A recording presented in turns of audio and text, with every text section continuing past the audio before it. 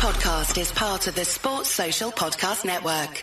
The other thing to say is, Gary, I mean, if that is the circumstance where you lose to Chelsea and then lose at home to Bournemouth, which game will be Ten Hag's last? The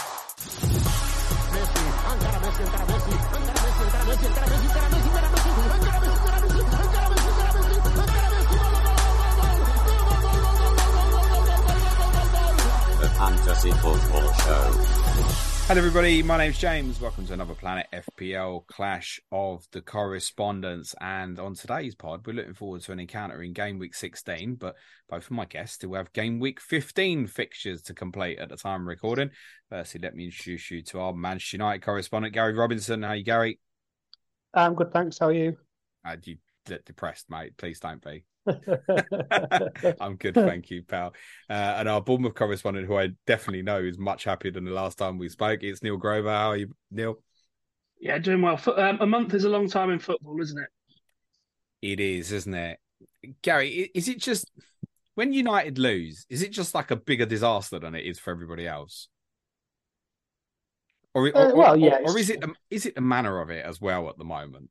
Yeah, I don't think it's helping at the minute. Is the manner of it. It's just spineless. Seems to watch the same defeat every 2 weeks. And it might be punctuated by a win here and there against relegation fodder and things like that.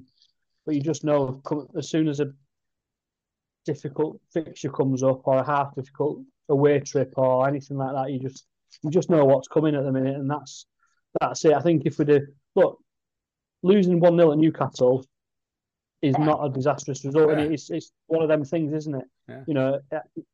Man City have lost there this season in the cup. These things happen, but it's just the manner of it, isn't it? And I think most United fans just knew what was coming. That's the other annoying thing. It's not one of them where you get up for it and you think, oh, if we play well and all that. You just knew what was coming. You knew we were going to be outfought, outran. You knew they wouldn't be up for it, and it's probably a bit of a cliche, but you just knew Saturday night in Newcastle, 8:00 at Christmas. You just knew what was coming, and you thought, well, it might not go out like that, and it just went. The only surprise was that it was only one, I think. Yeah. And you just know what's coming, and then when it plays out exactly as that's a frustrating thing, and I think that's why people get so worked up about it. I don't think the result in isolations would be much just one of them unfortunate things. Yeah, I get it though. Like I get a lot of feedback from United fans, like, well, your team had lost 3 in a row before the last game, and yet no one's going this, that, and the other about your manager. And previously going into the weekend, you'd won 5 in 6, and technically, unbelievably, would have formed team in the league. Yeah, but there's a lot of caveats to all of that, isn't it?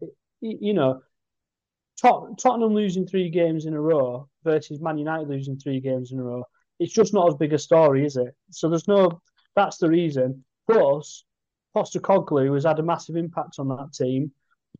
And obviously the Chelsea game was a bit of a one-off, wasn't it? Down to 9 men and, became a bit chaotic towards the end. But the other games, I mean, the Wolves game, you didn't play that well, but we were bad. It was 1-0 with a minute to go, and then the Aston Villa game, another day you win that 3-2, don't you? So that's the reason why it's not a story, because you know that it's not an example of what's coming next. That they were just unlucky defeats or stupid defeats or one-off mad defeats. That's not the case with United defeats. You know what's coming, and it happens exactly as you think it's going to come. And no doubt, we might beat Chelsea this midweek. We might beat Bournemouth on Saturday. But you know that next week, you know what's coming. We're going to be dreadful against Bayern Munich. We're going to get absolutely slaughtered at Anfield. You can already see that Anfield game coming. You know what's going to happen. And then over Christmas it'll be the same. We'll beat Villa on Boxing Day or something, and then we'll get slaughtered at West Ham or something like that. You can just tell what's coming, and that's why it's different to Tottenham, because Tottenham look like they're on an upwards trajectory, even if they get beat 4-1 by Chelsea. United don't look like that. I'm going to bring Neil in. Neil, did you watch the game Saturday night? No, I didn't. Unfortunately, I've seen like bits and highlights, but nothing. I didn't watch the whole game of it. but Look at you. again, it doesn't. I must say, it doesn't surprise me just on how particularly how Newcastle are. I mean, I always choose to be like try and be positive about these games as much as it's easy to be negative sometimes. And Lord knows I know that bit, but sometimes I mean, Newcastle are a good side, like you said, right? In isolation, there's no shame in that. Yeah, no, I mean, Arsenal lost their 1-0 a few weeks ago, right? But it did feel Arsenal losing there felt very different to how you lost there. And actually, to go back to a narrative of my team a little bit, like my team went there in April and put on the most embarrassing performance, right? And I think we got pretty battered for it on that occasion because that was spineless and bad. It almost feels though, in a way, Gary, like had you conceded early on, that might have happened to you, not to quite the extent of being 5-0 after 20 minutes, but you might have got done 3 or 4, and it wouldn't be the first time we've seen that, right? Well, no, that's it's always coming with that team. One can become 2s and 3s and 7s very quickly with that lot. Even this season, we've been appalling this season defensively. Really, our Champions League goals that we conceded have been, what is it 12 in 5 we've conceded in the Champions League, something like that. And yeah, that was the only mercy on Saturday. We didn't concede until when I don't know, the hour mark or whatever. So the time for humiliation wasn't really there. But mark my words, there'll be one coming soon, whether it's at Anfield or Upton Park that weekend before Christmas, or there'll be a game somewhere where we concede early away from home, and we will be looking at 4s and 5s again. So yeah, is this recoverable for the manager? And I know, everything always says straight away. Everyone always says, "Oh, the problem's upstairs." And I know there's a problem upstairs. Everyone's aware of it. But for the manager himself, is this recoverable? No, I think he's done, isn't he? I just whether that's right or wrong, but we've seen this a million times. He's banning all the journalists today. The players are all briefing against him. Like I say, we're 1 week away from probably going out of Champions League and then losing Anfield in the same week. We've seen all this before, so no, I think he's done. Who's the biggest problem at the club at the moment? Is it the ownership not being done? Is it the manager of the football team, or is it the players? Probably. I don't know where you start. Probably all three, isn't it? I don't know. But the owners. We know what the problem with the owners is. So we've done a million pods on that. There's no point going over that again. But at some point, Ten Hag's got to either stand up to them or ask for what he wants or ask for what he needs. And look, is the owner's attitude, is that having much of an impact on how Ten Hag runs that team? It's not the owner's fault that he fell out with Sancho, is it? It's not the owner, and that, which seems to have lost him in the dressing room, if you believe some of the reports.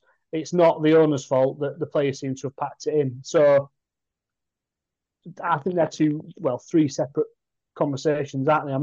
I'll never defend the Glazers on it ever, but they're not to blame for every dressing room interaction and tactical decision and all the rest of it, are they? They're to blame for a lot of it and the infrastructure. I know that he's a good football manager. I'm absolutely certain of it because I saw his Ajax team play, mate, and they played very, very different to how this Manchester United played. There was the famous quote a few weeks ago, wasn't it? Like, we can't play like Ajax. Yeah. What was you appointed for? That was a really strange comment. Like, I think that's how you got the job, was because of how you played with that Ajax team. What he achieved there was great. I used a reference the other day about Unai Emery at Arsenal, that it might just be that he's just the wrong person at the wrong time, and he'll go somewhere else and he'll do fine. And then, at the time, people were saying, well, it's a problem upstairs at Arsenal, but they're not saying that about Arsenal now. No, so possibly, yeah. My case he's always like, if they're not playing for him, everyone's wasting time, unfortunately. You can have this idea of, we've got to give him 3 years, we've got to do this, we've got to do that. But if they ain't going to run for him in the next 18 months, well, what's the point? Yeah, it's not. That's what I'm saying. It's not going to change. It's not going to change now. We've seen, especially with this group of players, we've seen it with Mourinho, we've seen it with Solskjaer, and we've seen it with Ranić. Once they pack it in, they'll pack it in. And the only way back from it now is if he bombed a few of them out. But who's going to let the Glazers aren't going to let him sell Rashford, Martial, whoever you want to blame. He's not going to let him get rid of all of them, is he? So, I think he's done. Unfortunately, I don't know when it'll be. Was there ever a period for Ferguson where you thought they're not playing for him anymore? Ever? Even when you took slappings like 5-0 at Newcastle and 5-0 at Chelsea and stuff like that, did it ever feel like that? No, because there was a lot of times under Ferguson where you thought, who we bought here, and have we changed to, is this transitional cycle too long, and is he putting his faith in the wrong people, and should he have got rid of Cancelo using at the same time? Should he have got rid of Stam, Keane, Van Nistelrooy, Beckham, and you go, how long did it take Ronaldo to warm up into that team? And you think, what does he see in Ronaldo that we don't? There's always things like that about, as he judged this about a player, but the actual 11 on the pitch, you never once thought, they've packed it in on him, or they don't trust him, or they're not going to get there. They always did the basics, didn't they? Even if you thought we might be short in one or two areas, or he's put his faith in Laurent Blanc and got rid of Stam, and he's put his faith in Ferdinand and things like that. But there was never a period where you thought this group don't fancy him. I'm not sure that sacking him is the right answer, because I think it could be turned around, but then I think you have to be so dramatic about it and say, well, you got to get everyone out of this club then that's a problem.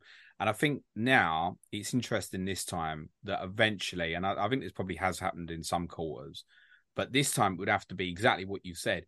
Right, this has happened with this group of players so many times now. Why? Why? What are they all wrong?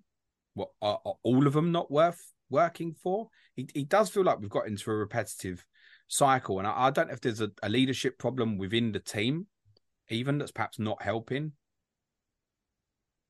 I think there is a leadership problem. I think you've got a lot of players there who, because they've been at Man United for so long and have got the mad wages that come with that, they think that they're actually Man United level players when most of them aren't. But I think there's such self-delusion amongst a lot of them, but nearly all of them, really, that they think they belong there, when really in any other era or any other supposedly elite club, they would have been binned off long ago. But it doesn't happen at Man United. They stay on. A new manager comes in. Oh, I can get a tune out of Maguire. I can get a tune out of McTominay. I can get a tune out of Martial. I can get a tune out of Phil Jones, De Gea. The list is endless. But they've proven for 4 different managers, 4 different skill sets, 4 different philosophies of playing the game. Solskjaer was too soft. Rangnick was too hard. Mourinho was chaos towards the end. Different people, they've packed in for all of them. It's not like you'd go, it was when it was under a softer manager, it was good. When it was under a harder manager, it was bad. They packed in for all of them. So, yeah, I think that's part of the argument where people say, "What's the point of appointing another manager?" I do get it, because you go, but we've said that about every football club for the last 20 years. But that's what's going to happen. They're not going to sell Rashford, Maguire, McTominay, Højlund. They're not going to sell all of them. They'll get somebody else in and hope that they can fix it, and then we'll be having this conversation in 18 months. Neil, how do you see that ending? I think you're right. I think it'll go. One thing that I like thinking back, because obviously I grew up during that monstrous Ferguson era, as we all did. He always seemed to know when to sell a player. Like when it was time to, like, if you think back to Beckham and Ronaldo, I know there was other things there and big bids and all of that, but he always knew to just keep that churn going so that a player, I guess, never felt too big. Which is just an observation thinking back, which I don't see that United have done recently. Which maybe that's part of it.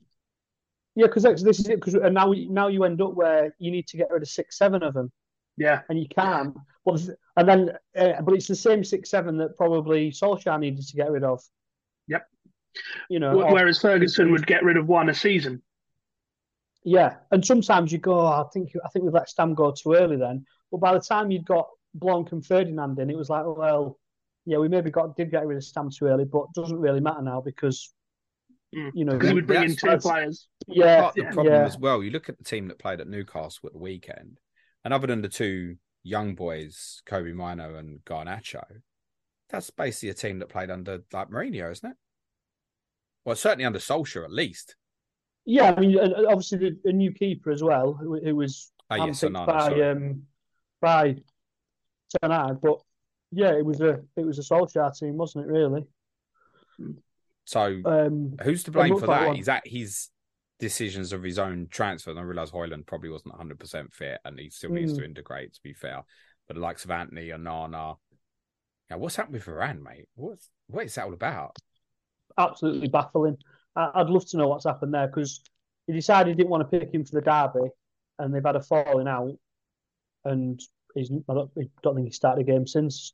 But he's still on a bench like every week, so it's not like he's completely jettisoned. Or this is what I mean. Because the first few weeks, it must be an injury or something, but he's clearly not. He clearly thinks that we're a better team with Maguire and Lindelof and Johnny Evans in the team, which is just, I mean, that by itself should be a sackable offence to think that any of them are better than Varane. So yeah, baffling. I bet all accounts Varane might be gone by January. So if Maguire and Lindelof outstay another manager, then God knows. That'll just sum it up, won't it? Could it come back to that leadership piece though? Because like you said, I mean, who are the leaders in that dressing room? I mean, Maguire obviously has done and been captain before. So is he looking at, okay, who are my leaders? And I need someone on the pitch that's going to stand up. Now, whether or not you think Maguire is a Man United level player, obviously that's a different argument. But is he the only one that's giving a flying what's it about it, right? I don't know. I don't watch, obviously, Man United games every week. I don't know. I mean, Varane's always struck me as a decent leadership character. He's been at Real Madrid and France and won everything in sight. I for life, I can't believe that the players would respect Maguire more than Varane. I mean, that's the fact Maguire's the only thing I can think of. I mean, you might be right, but I can't believe it's true. We wanted Trot Maguire in the summer, and the fact he's still there is an embarrassment, really. So I think one of the things that go back interestingly, we could mention Ferguson a couple of times, but when you think of like leaders in the Manchester United team in that era, and I was just kind of thinking, running through my head inside like the central midfield area, how it ran from like Robson into overlap into Ince, overlap into Keane, overlap into Scholes, overlap into Carrick. And that's where it seems to like have hit the full stop. And Michael Carrick wasn't like the chest thumper like, say, a Keane or a Robson was or something, but probably a leader in a group who'd learnt a lot from winning with those other players. And those once the Carricks and stuff started, it's just never recovered in terms of replacing that. I mean, would it matter who was captain for Manchester? I know people say all the time, Bruno shouldn't be captain. I don't particularly see what difference that does or doesn't make, to be honest. No, I don't know if captaincy is as much of a thing in football as it was 20 years ago. It's not. Football and society is not like that anymore, is it? So the idea that you need a Keane or a John Terry or whoever it doesn't seem to work like that anymore. That's what I'm saying. Carrick wasn't that type, but you knew he was a leader on a pitch. Because he always wanted. That was the thing. Carrick would always have the ball off you, wouldn't he? He'd always have that ball off you, and he'd always try and use it best he could. McTominay is not capable of that, Minu might become that in the years to come, but at the minute there's no one in that midfield who can do it. And the captain should act as the sort of gap between the manager and the players, right? That's kind of how I see that role. Yeah. And if you've got a gap there and you've got a manager that's fairly rudderless at the moment, bringing in someone that is a Eric Ten Hag person in the middle, even if he's not maybe the right player, but the captain or a leader, maybe that would be the answer. But I don't know. Again, don't watch them enough, unfortunately. Neil, I heard someone link Andoni Iraola with the Manchester United job the other day. Again, going back, what a difference a month makes in football, right? I mean, last time we were on here, it was if he loses, he's going to be the first to be sacked. And now that. I mean, yeah, I think we're a way off that. No, but that Burnley game might get remembered over the next couple of years as like your own Mark Robbins 1990 moment, in the sense that it's like if he'd lost that, we was all looking at going, I don't know if there's a recovery here, because we kept saying, wait for these good fixtures, then judge them. The good fixtures come round and shit started getting worse originally. But now it does look like a vibrant, different team. I think it was very much showcased by, well, actually all of the last three games, basically.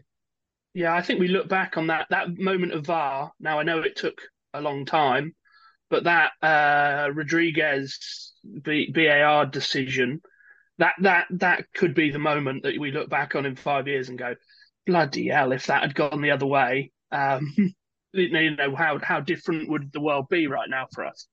But yeah, I mean, since then, and we saw it in that game, and actually, to be honest, we saw it in little bits before Arsenal knocked the stuffing out of us.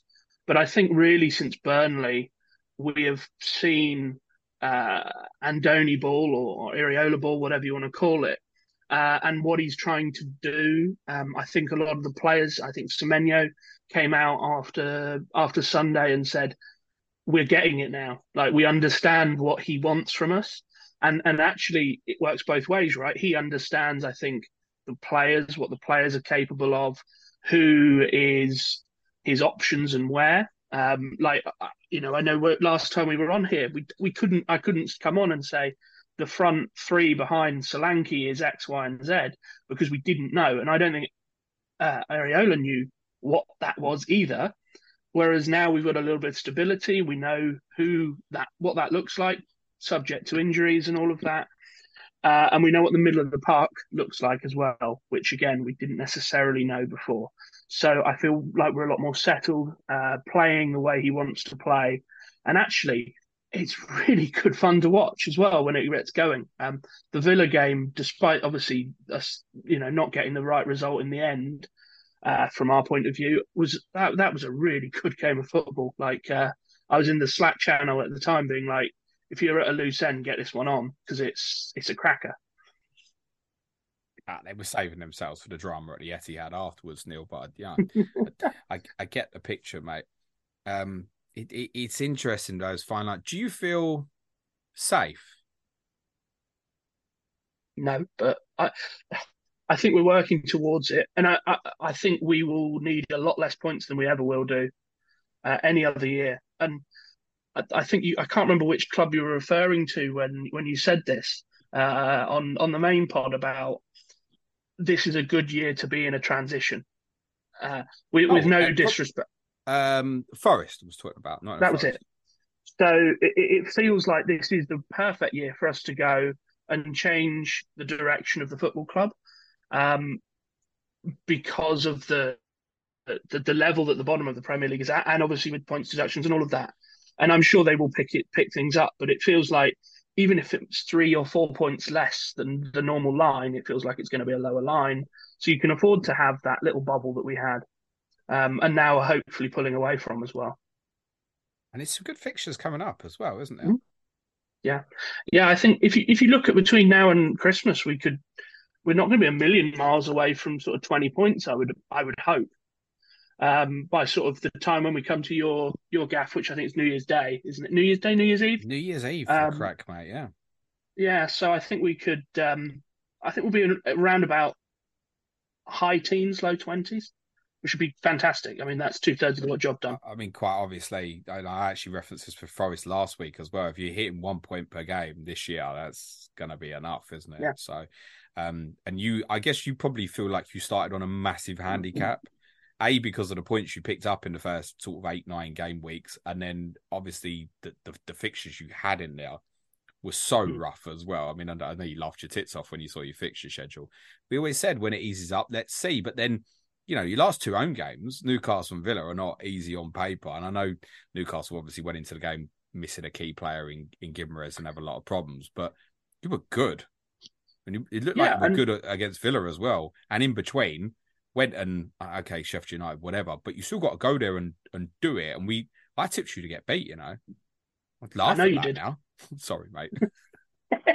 No, and frankly, I mean, the certainly because I was at the Sheffield United game, and it wouldn't have flattered us if it had been 5 or 6. Honestly, Fodringham hasn't had the best season, but he really did keep them alive in that game. There was a couple that he made, and actually, Emi Martinez again. I mean, obviously, in the conversation for best shot stopper in the world, get best keeper.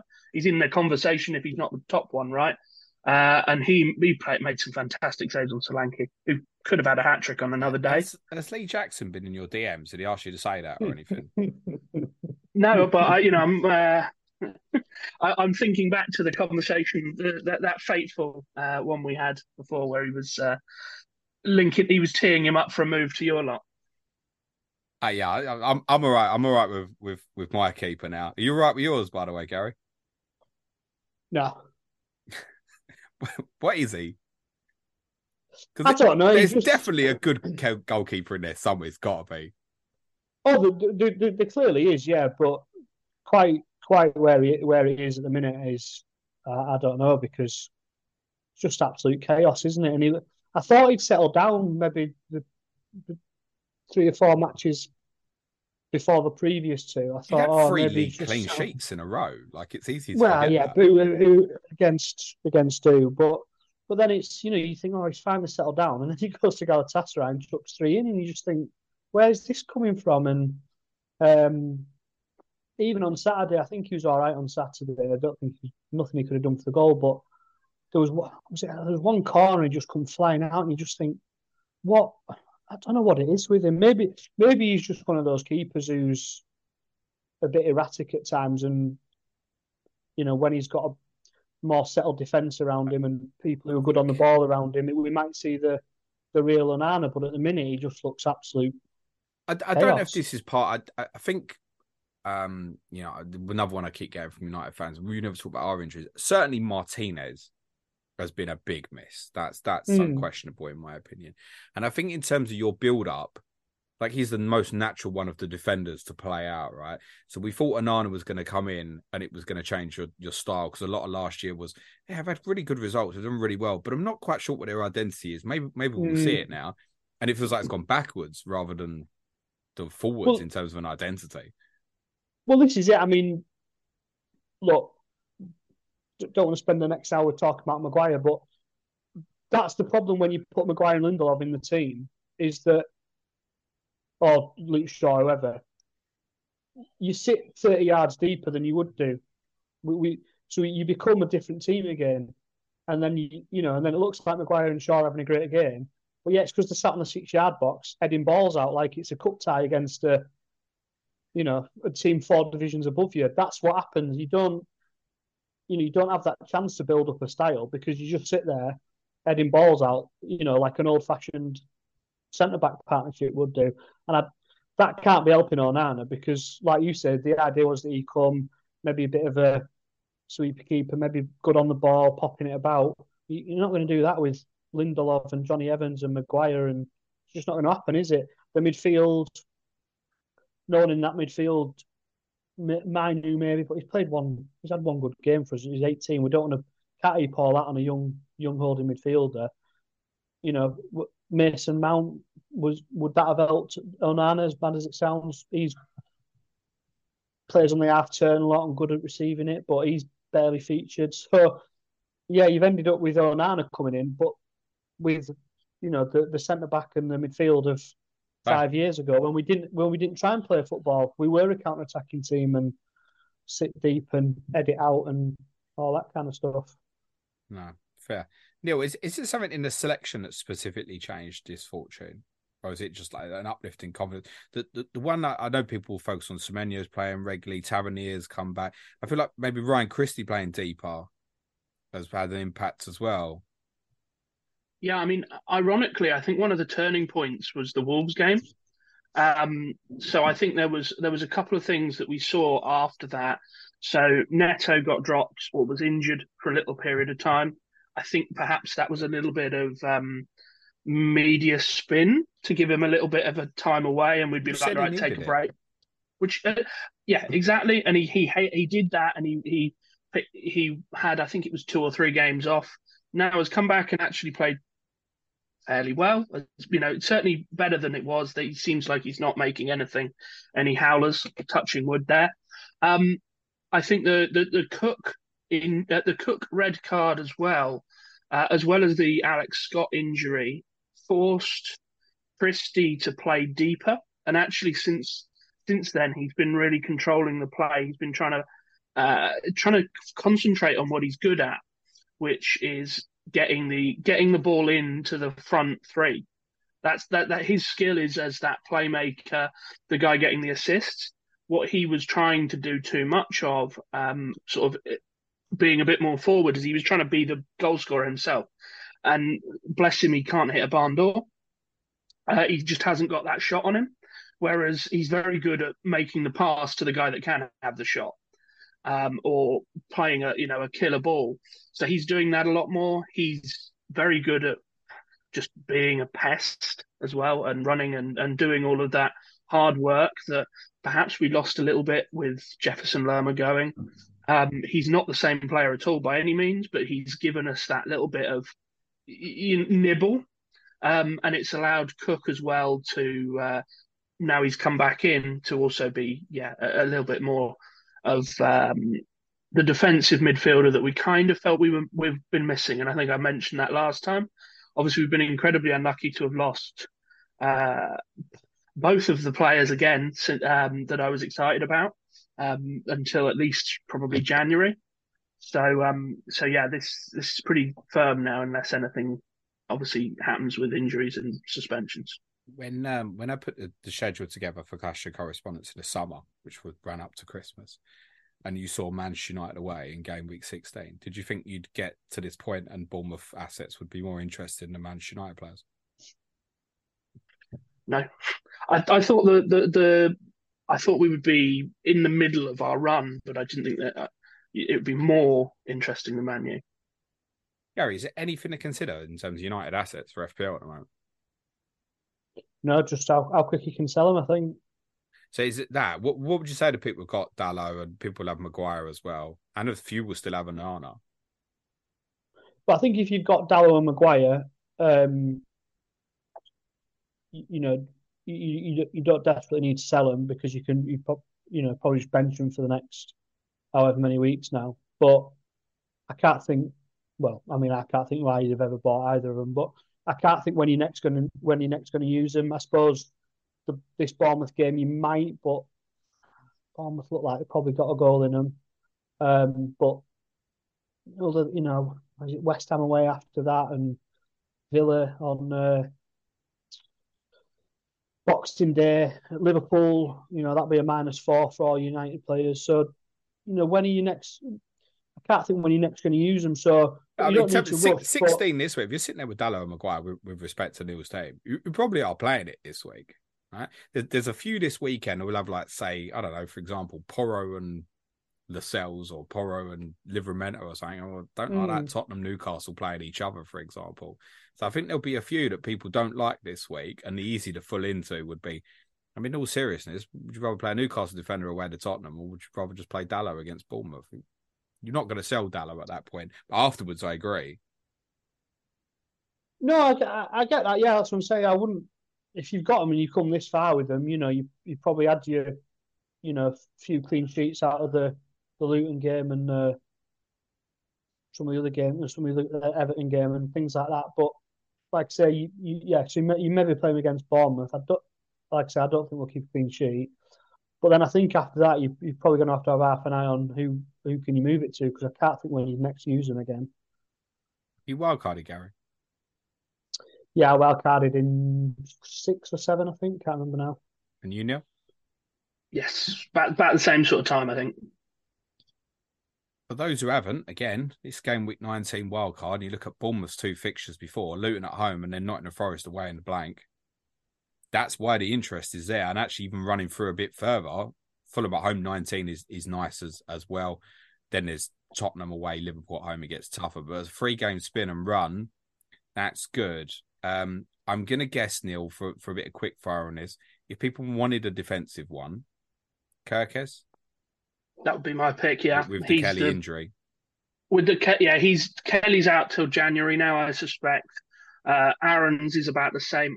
Aaron's, I should say, is about the same. So he would be the main one. Yeah, there's Zabani maybe, but no, Kirkez is who I would go with. I've had some interest in Smith as well.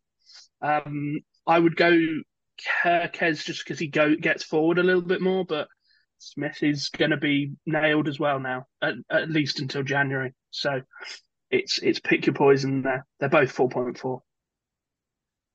Is Solanke worth the extra over Semenyo? I'm going to say yes, purely because he is still the focal point.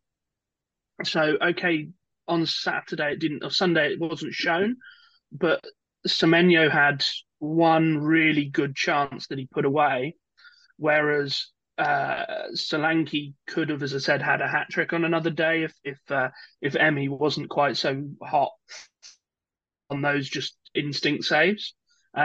So I think he still is that main one. The other thing, and it's not applicable to people that are obviously wildcarding in 19, but Semenyo is going to AFCON. It's just worth mentioning for people looking a bit further ahead. Yeah, fair. How many others you got going to AFCON? I mean, we actually really do need to start thinking that a bit more, don't we?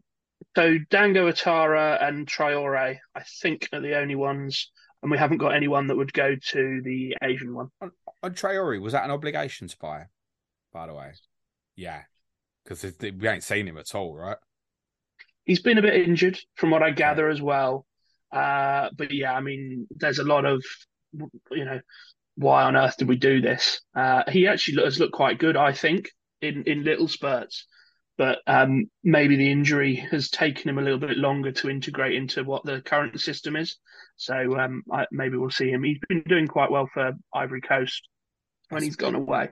You'll lose Anana, Gary. Amrabat? Yeah, Amrabat, yeah. Anyone else? I think that might be it. When's the expectation of Casemiro's return? Is it sort of mid-Jan? January, yeah, I think that's what we've said, yeah. I was just thinking, we play each other in game week 21, and half of our midfield's going to AFCON as well. So, might both have not a lot left. But, I mean, Amrabat, we've hardly seen anyway. Well, I think he's made his mind up on him that he's not. I mean, I don't know why we bought him. Loaned him. Could sell. Just don't know what kind of player he is, and I don't think he's a lot different to anything we've already got. He just looks similar to McTominay to me. Just neither out. I know you love McSauce, Gary. He's just not. He's certainly not a Man United midfielder. I don't even know if he's a Premier League midfielder. He offers absolutely nothing on the ball. He hides in possession. He can't tackle, and all he can do is bomb on and nick a goal for you. Is he a number 9 secretly, Gary? I don't know what he is, but he's not a midfielder. But the thing is, you wedge him in the team, but you put him, he ends up doing that role. So then it means you've got to play Fernandes in a deeper role. So he's our most creative player and a liability on the ball in terms of, and people go, I've got no control. Well, yeah. They're using him as a shadow. He protects better, so he plays deeper next to Mino. This is like what happened at Newcastle when it happens in most of your games. He goes in deeper, but then when you get the ball, he disappears into a 10 position and Bruno drops short. So he's restricted Bruno Fernandes in terms of his output a little bit as well, I think. Neil, Semenyo, is he better on the left or the right, or is it not matter? Because he's been switching so much. So him and Tavernier switch a lot, which I think has been just crazy for the you can see the sort of defenders going, crap, who have I got now?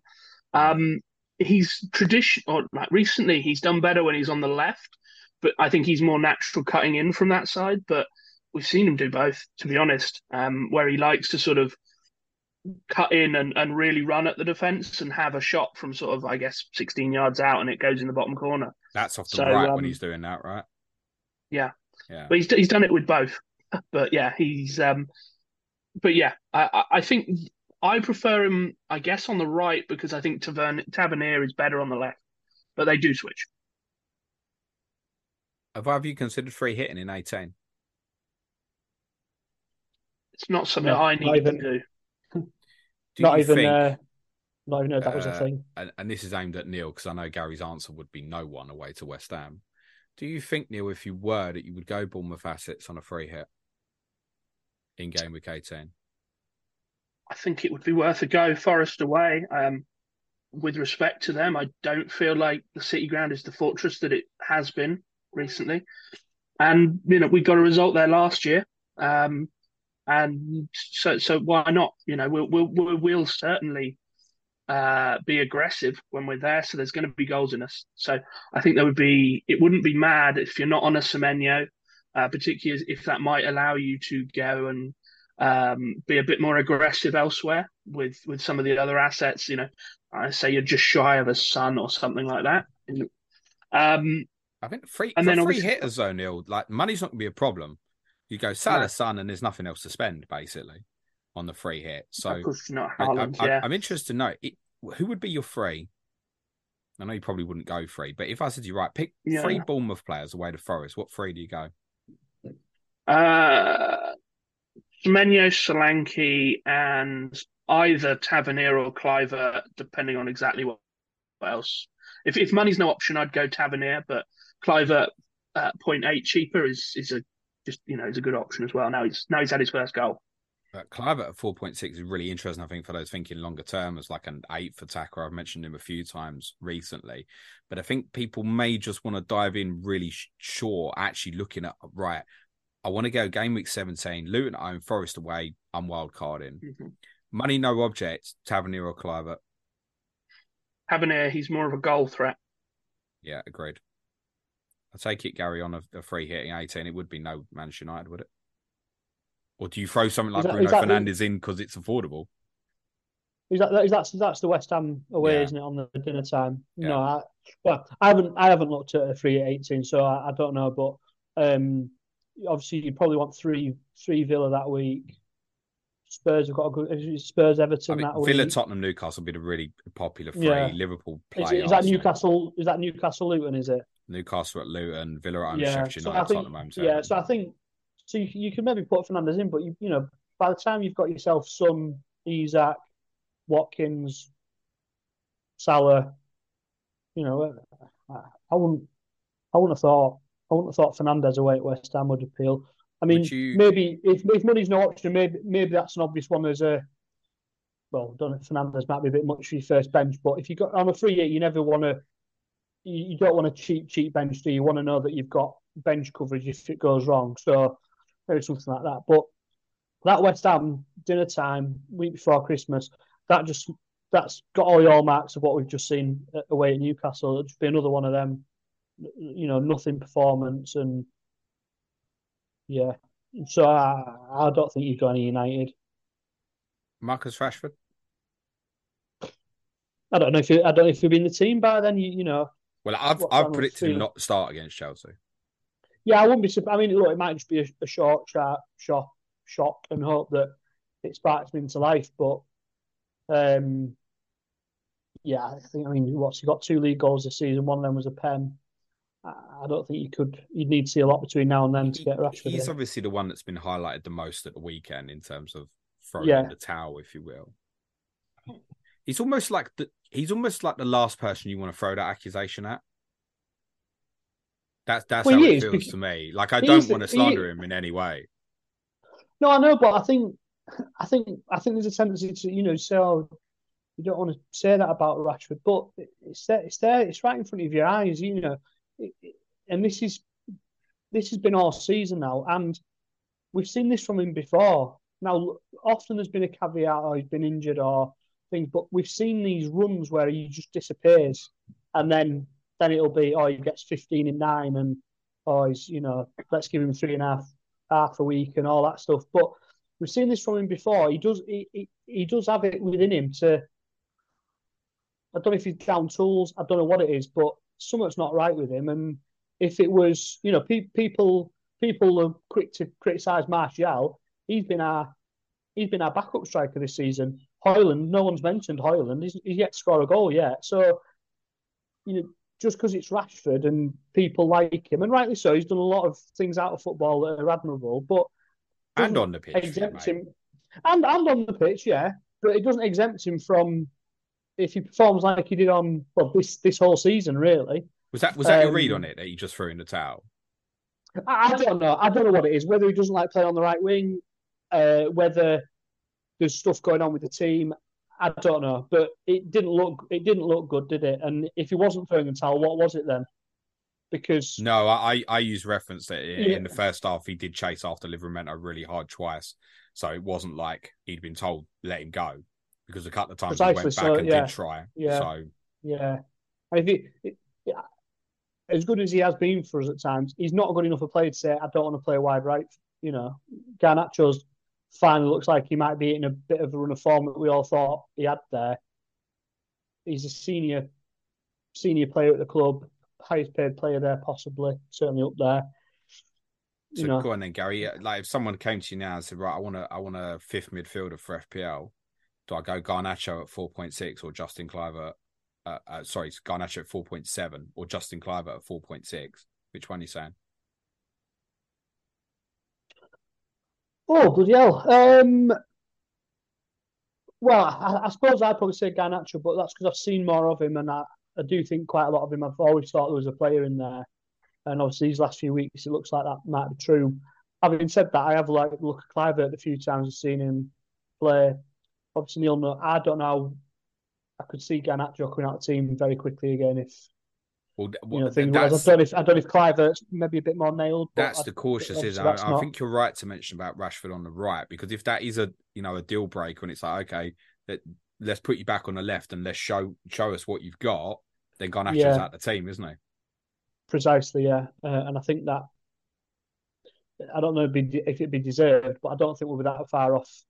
Because that'd be an obvious way to placate Rashford, isn't it? To say, well, I'll tell you what, then, you come back and play wide left, but I don't think he deserves that kind of treatment given how. I'd agree with that. Like for me, yeah. Garnacho plays against Chelsea and Rashford doesn't. Is the right solution, yeah. I think. Yeah. Neil, Kluivert stay in or not? Yes. And Semenyo, because I think people are worried with the X-Mins because at the start of the season it looked like it. Then he came out for a bit. Now he's obviously back in. Yeah, I think Iriola has landed on something that works, and I think you'd be mad to change that at the moment. There are other options. Obviously, Billing and Sinistera are there if something happens, but I think those two are doing what he wants them to do right now, and Kluivert in particular in that sort of middle role of the three has really started to shine. So yeah, I don't see any changes there, barring an injury or something being reported. Yeah, Semenyo looks like the one, I think, at that value if people are going the two up front strategy. And of course, you can do it and rotate it with a Kluivert or a Garnacho, and it allows you to more power in elsewhere, I guess. Yeah. Yeah. And Solanke's such a consistent horse, isn't he? Yeah, I mean, he's only one goal behind Watkins. Yeah, that's interesting. That Watkins got a lot more assists, I want to say, maybe. I don't think it's that many more, but yeah, I mean, and obviously that's without penalties as well. To be fair, neither's Watkins. Yeah, I mean, you managed, Neil, to get penalties into this. Right? I can't believe it, honestly. You started a conversation. So Mark Robbins was Alex Ferguson's saviour like 33 years ago, and Andoni Iraola, when he gets you in the Europa League in a couple of years, his saviour was VAR. So you can't moan about penalties, mate. But yeah, I agree. You'll never get one. Anyway, Neil, who's on penalties for Bournemouth? Well, it would be Solanke, but I presume. I mean, this is just being serious about it. In the event that just another thing on Semenyo, if Solanke was off the pitch for some reason, he would be the penalty taker. It's just another little. Did he take him at Bristol City? Do we know? I think so. Okay. He would be the logical thing, unless there's someone that they do the nice thing because someone's not had one for a while. But all of that front three have had one now, had a goal. So I think Semenyo would be the one. I think Solanke is what he is, and if people want him, it's fine. Semenyo, for me, is probably the best budget forward in the game at the moment. I think Kluivert at under 4.7 is arguably the best midfielder at the moment. And I think for those specifically who are wild card in 19, and the money doesn't matter if you're wild carding off it, Tavernier is absolutely worth considering as well. Mhm. And I've said to a few people with landing defensive problems, say there's a few people like Cashew, Doggy, Trippier, they're all close to a fifth yellow. Suddenly you land and you go, I need something for 17, 18. People are going to land and they're going to look at Milos Kerkez, mate.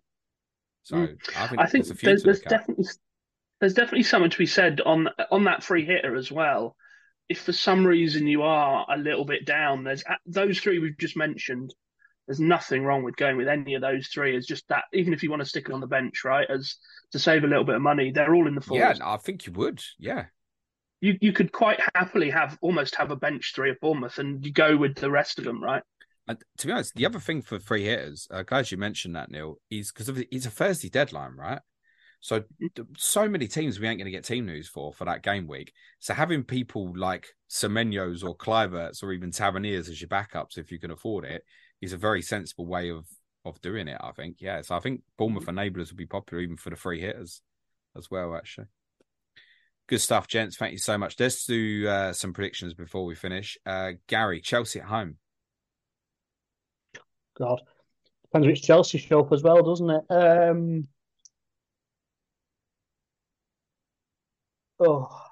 I think we'll get beat 2-1. Neil, Palace away? I think they will struggle due to some of the injuries they've got. So I'm going to say 2-1 to us. Nice. But I'm not overly confident. And Bournemouth at home, Gary? God. I mean, it could be one of them where we just scrape a horrible little win, but I just think Bournemouth have got goals in them at the minute. I'll say 2 apiece. Oh, my God. Neil? I think this is one of those games that we talked about at the start of the season where we talked about Areola getting scalps. And I think this is going to be a big statement game for him. So I'm going to say 2-1 again. But I think this is a statement game to us, yeah. I admire the confidence, and I don't think it's unreasonable either. I said on Monday's pod that I thought it was very conceivable that you would get something at Old Trafford. But I will remind you, Gary, that these are the games that you win. Well, yeah, in the main, but these are also the games where a team who comes with a bit of ambition and looks to score a goal can do some damage, like a Brighton did at Old Trafford. So yeah, these are the games that we win, but we've won a lot of those against teams who have been, shot shy and a bit tame, shall we say? And I don't know if Bournemouth are going to be in that kind of mode. I think Bournemouth, especially if they get a good result against Palace this midweek, they might, they're on a good run of form. They might think it's a bit of a free hit for us, especially with those other good fixtures you've mentioned. The other side of it, they might think a bit of a free hit. We're on good form. We're scoring goals. It can quite easily be a nasty one for us. I'm very confident that they'll give you problems while the game is close. If you go a couple up, that situation might change. But while the game's close, they'll give you 1 or 2 headaches, I think. I've got both midweek games as 1-1, and I think because of your record in these fixtures, Gary, I'll give you the edge, probably like 2-1 to be honest. But yeah, I think it'd be close. The other thing to say is, Gary, I mean, if that is the circumstance where you lose to Chelsea and then lose at home to Bournemouth, which game will be Ten Hag's last? Because it ain't going to go much beyond that, is it? If that does happen. I think unless we get absolutely humiliated one of these, I don't think that'll play much of an impact. I think next week's the big one. If we go out of the Champions League, which we probably will, and then go to Anfield and get beat, and I think that team's shown we've got it within us to get beat pretty nastily. I think that might be the week. I don't think this week will, because I think realistically we're probably not going to lose 2 home games in 4 days, are we? But no. But even let's just say we stumble to 2 draws or 1 win, 1 loss, whatever. I don't think that'll impact it. But going out of that Champions League group, which looks easy on paper, and then another dreadful result at Anfield, I think that might be the it's final always nail. listen. this is how it is for United. And I do have a little bit of sympathy with this from the media perspective. You could play well on Wednesday night, beat Chelsea, but if you lose to Bournemouth on Saturday, it's like it never happened. Well, this is it. This is what's happened all season, and this is what we might win both these next 2 home games by a goal, and it'll be Maguire's back, Onana's back, Højlund's back, but you just know that round the corner, Harry Kane will come to Old Trafford and get 4. We'll go to Anfield and get done 6, and it'll be, you just know it's round the corner. You don't know where and when, but at some point soon there will be another mad result. So, yeah. Good luck. Would you? By the way, if you don't get through in the Champions League, would you rather be in Europa or not? I would, yeah, because it's you don't want to be out of Europe before Christmas, do you? Well, some of us didn't get in it at all. I mean, Neil would love to know what the Conference League looked like and stuff like that. Well, that's it. I think all these clubs should try. You want to stay in Europe or any cup competition as long as you can. It's and yeah, any trophy's a trophy, isn't it? So, good stuff. Thank you, gents. Gary, anything you want to promote before we finish up, mate? No, thank you. Good stuff, Mr. Grover. No, nothing from me. Super stuff, guys. Obviously, very rarely Sky Fantasy Football Podcast now tomorrow on Thursday. Next week, Clash of Correspondents, where I think is going to be on Tuesday, but that's a to be confirmed, will be Chelsea versus Sheffield United with Gary Mansell and Ben Tomo Thompson, who's got Chris Wilder back. He might even be in a good mood. That's available for you next week. Just leave me to say thanks so much to Gary and to Neil. Good luck, gents. Cue music, please. Man, Charlotte.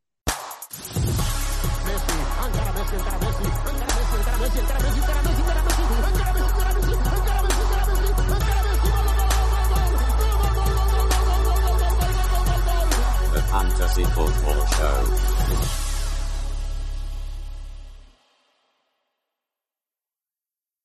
Sports Social Podcast Network.